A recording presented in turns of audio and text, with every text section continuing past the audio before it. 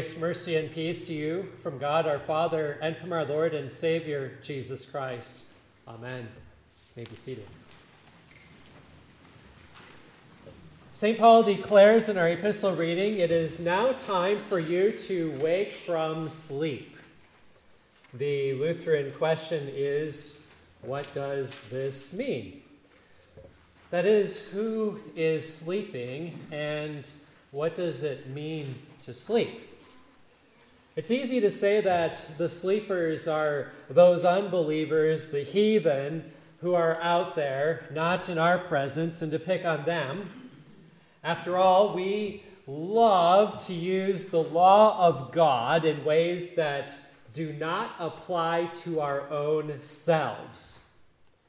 That way we can smugly accuse those who are guilty and make ourselves look ever so good.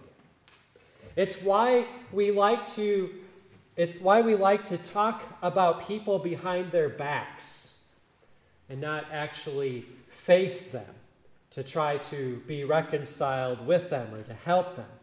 It's why we want preachers who will preach it, who will condemn those bad people out there, but won't ever consider hinting at the things that we might be guilty of committing.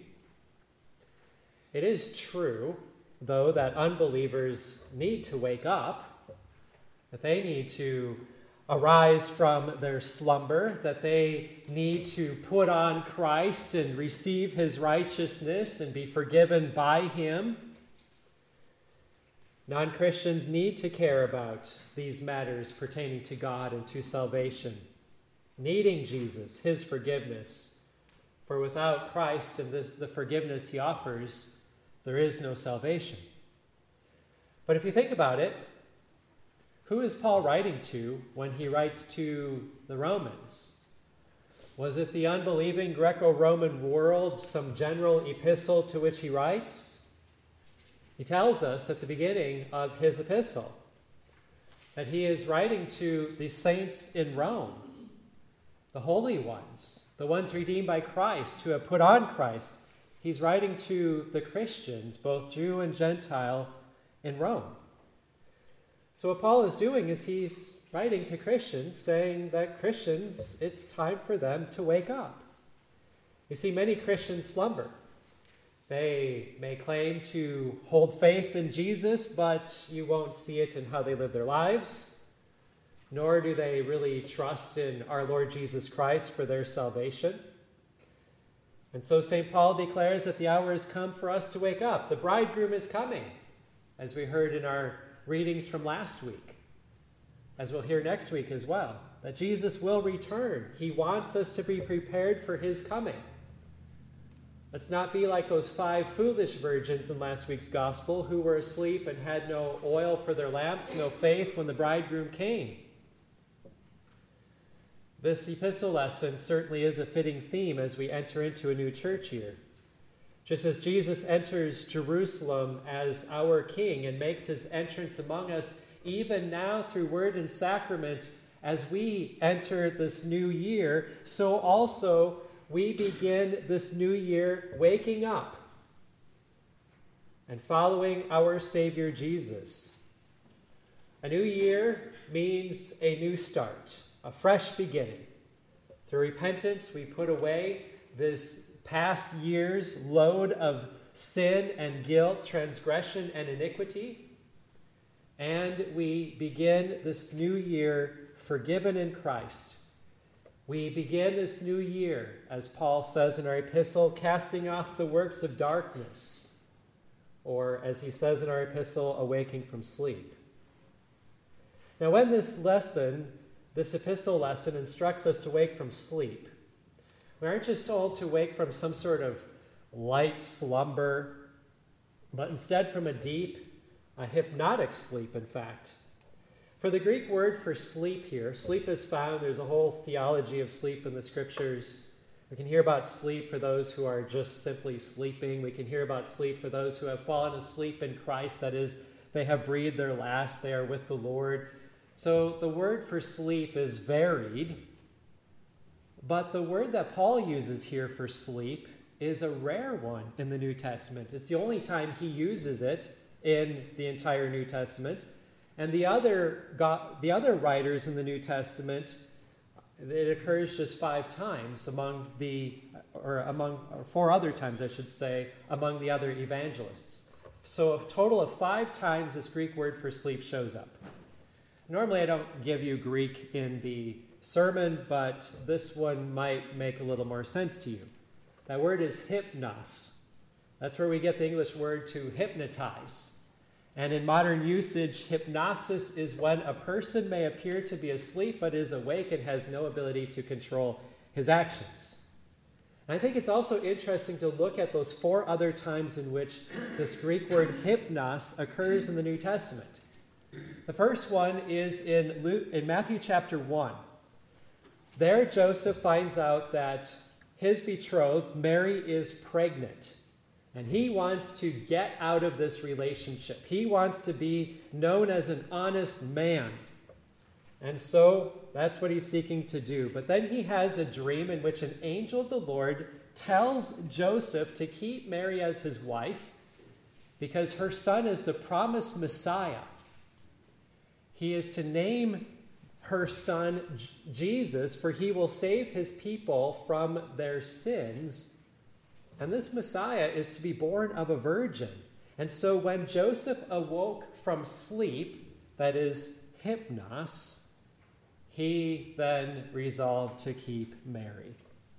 About 30 years or so later, Peter, James, and John went with Jesus up to the Mount of Transfiguration. And Luke reports there that they fell heavy with sleep, that is hypnos. And when they became fully awake, they saw Jesus in his glory, and they also saw 2 men with Jesus, that is Moses and Elijah. And not long after this, Jesus told his disciples that they must go to Bethany because their friend Lazarus was asleep, and that word asleep was the normal word for sleep. But what Jesus meant there is that Lazarus had died. And the disciples who heard Jesus thought that Jesus meant that Lazarus was just sleeping. And when John reports that, he uses the word hypnos. And now we fast forward about 25 years, and St. Paul is preaching in Troas, intending to leave the next day as he was engaging in his second missionary journey. Because he's going to leave, he wanted to preach a while, and he preached until after midnight. A young man named Eutychus was listening to him from a 3rd-story window, and Luke reports that he sank into a deep sleep, hypnos, as Paul talked still longer, and being overcome by sleep, hypnos, he fell down from the 3rd story and was taken up dead. I sure hope that doesn't happen to you as I preach far shorter and less than till midnight. Paul, though, raises him from the dead. That's, of course, God at work. So in all of these accounts, when this word appears, it is the amazing works of God are taking place. Jesus is conceived. Jesus is transfigured. Jesus is about to raise Lazarus from the dead, and God raises this young man from the dead through Paul. And now, Paul is suggesting in our epistle that it is time for us to wake from sleep. Perhaps Paul is declaring yet another miracle is now happening. A miracle that involves you. That it is time to wake up, for salvation is now nearer than when we first believed. You see, it is rather easy to let our faith lapse and for us to fall asleep. Those who are asleep engage in the works of darkness without any thought of it, without any remorse, without any sorrow for their sin, that's contrition, without any desire for repentance. St. Paul gives some examples of those who are walking in darkness, who are asleep. And those examples include orgies and drunkenness, sexual immorality and sensuality, quarreling and jealousy. The temptations of the flesh are strong.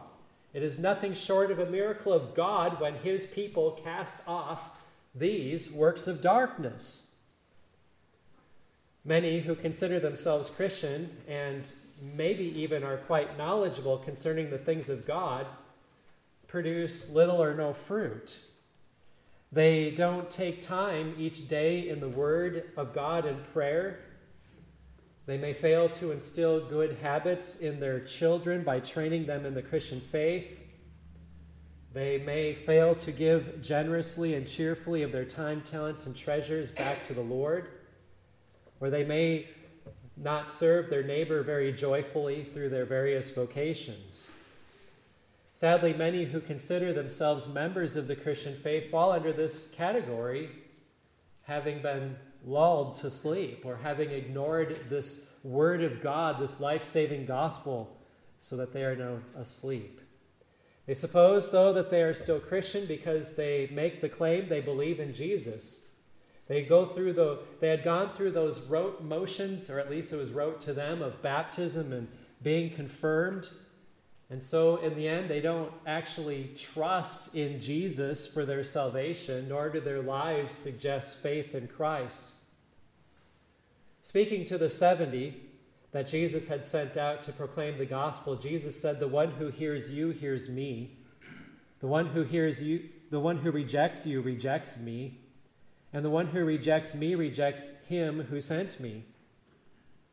Now, if many won't listen to the pastors that Jesus sends, how can they really be hearing? How can they really be receiving Jesus himself?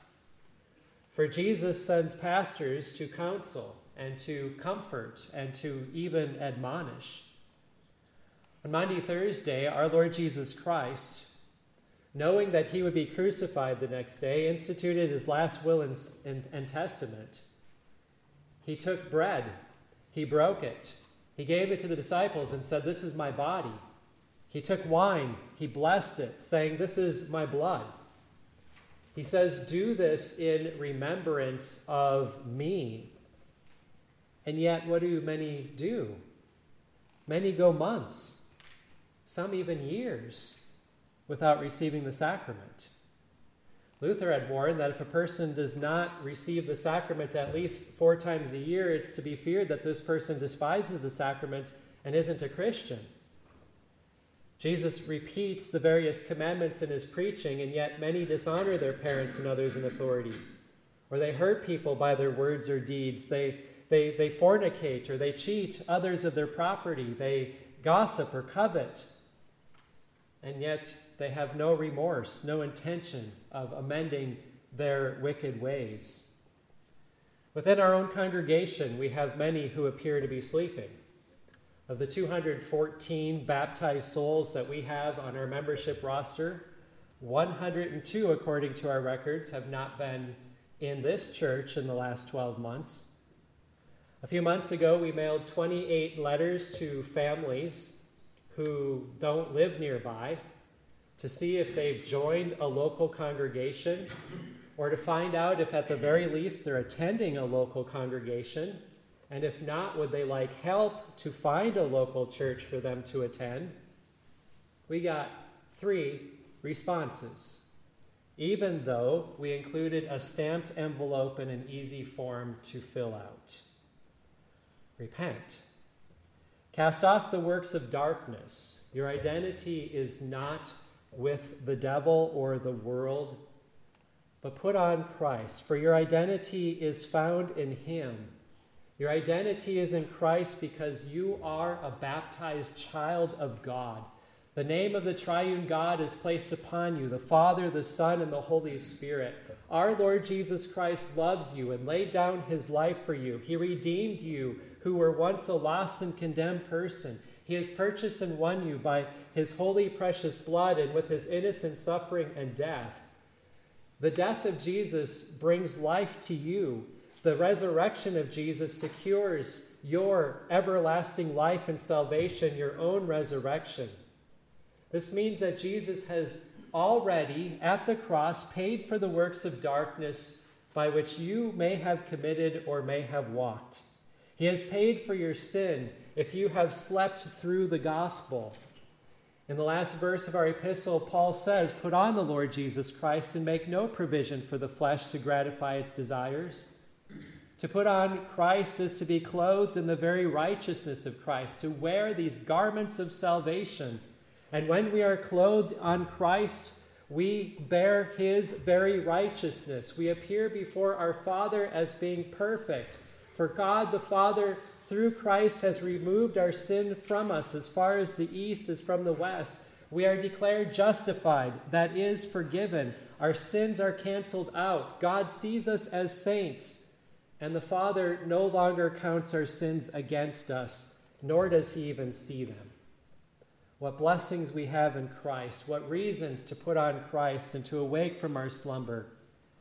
Since the new church year is beginning today, now is the time to recommit ourselves to our Lord. Now is the time for us to say each day, yes, I am a child of God. Yes, I will in sincere repentance cast off the works of darkness. I will walk as a child of light. I will gladly hear his word and keep it. I will make faithful and frequent use of the word and sacraments. For through these means I know that God the Holy Spirit is working faith in me, and Jesus is forgiving me. I can see how generous he has been toward me spiritually and temporally, and therefore I will be generous back to him. I will faithfully serve my Lord, and I will also, in love, serve my neighbor. Dear brothers and sisters in Christ, I want to see you with me in heaven. I want you to receive the blessings of Christ this day and every day. I want you to be rejoicing in the Lord and in the word of Christ. I want you to be boldly singing his praises. I want you to be seen as little Christs to your neighbor, doing good works to those whom Christ has placed in your lives. These things only happen, though, as you walk in Christ, abiding in the word of Christ. Therefore, this Advent season, I encourage you to read the Gospel of Matthew. If you start today reading a chapter a day, I encourage you to read it aloud with your families. Some of the chapters are on the longish side. They might take almost 10 minutes to read if you read it out loud. But you can do it. You can break it up in parts. You can read half of it before a meal and half of it after. In today's reading, which includes a long genealogy, you can skim it or summarize it or look for the names that are familiar. But I encourage you to read Matthew, to be in the gospel. If you haven't opened up your Bible in a while, to do so. If you don't have one, to take one that's under the table where the newsletters are. They're free for you to enjoy and to read. And then also I encourage you to learn a Bible verse each week. Today's Bible verse is from 1 John chapter 3, verse 16. By this we know love, that he laid down his life for us, and we ought to lay down our lives for the brothers. This verse is being posted on our Facebook page. It's in your bulletin on the inside cover under the order for daily prayer for the Bible verse. It's in your newsletters, so I encourage you to at least read it daily. And then also there's the Advent devotions at the family table. And you can read the Bible verses. You can sing our hymn that we're focusing on during Advent with your family. And these are all ways. They're simple. They're accessible to be in the Word of God. You only receive blessing by being in this Word. Yes, there can be challenges. Yes, it can be hard to read certain things. Yes, children might not always be the best behaved as this time is being spent. But it is still time well spent, and it is a time in the Word, focusing on our Lord Jesus Christ. Eventually, as we read the Gospel of Matthew in 3 weeks, we'll hear the Gospel reading that we just read this morning. Our Lord Jesus Christ rode into Jerusalem. He rode in there to die. He may have appeared lowly as he sat on that donkey, but Jesus rode into Jerusalem to be crowned as our King, to serve as our kinsman redeemer, He rode into Jerusalem to take our sins away, and he did just that. He fully atoned for all that you have done amiss, because Jesus, your Lord and Savior, died for you in your place, and he rose from the dead to secure your own resurrection on the last day. These are truly joyous blessings and serious things which bring about glad tidings of great joy. Behold your King. We have good reason to awake out of our slumber and to put on the Lord Jesus Christ. Amen. The peace of God, which passes all understanding, keep your hearts and your minds in Christ Jesus to life everlasting. Amen.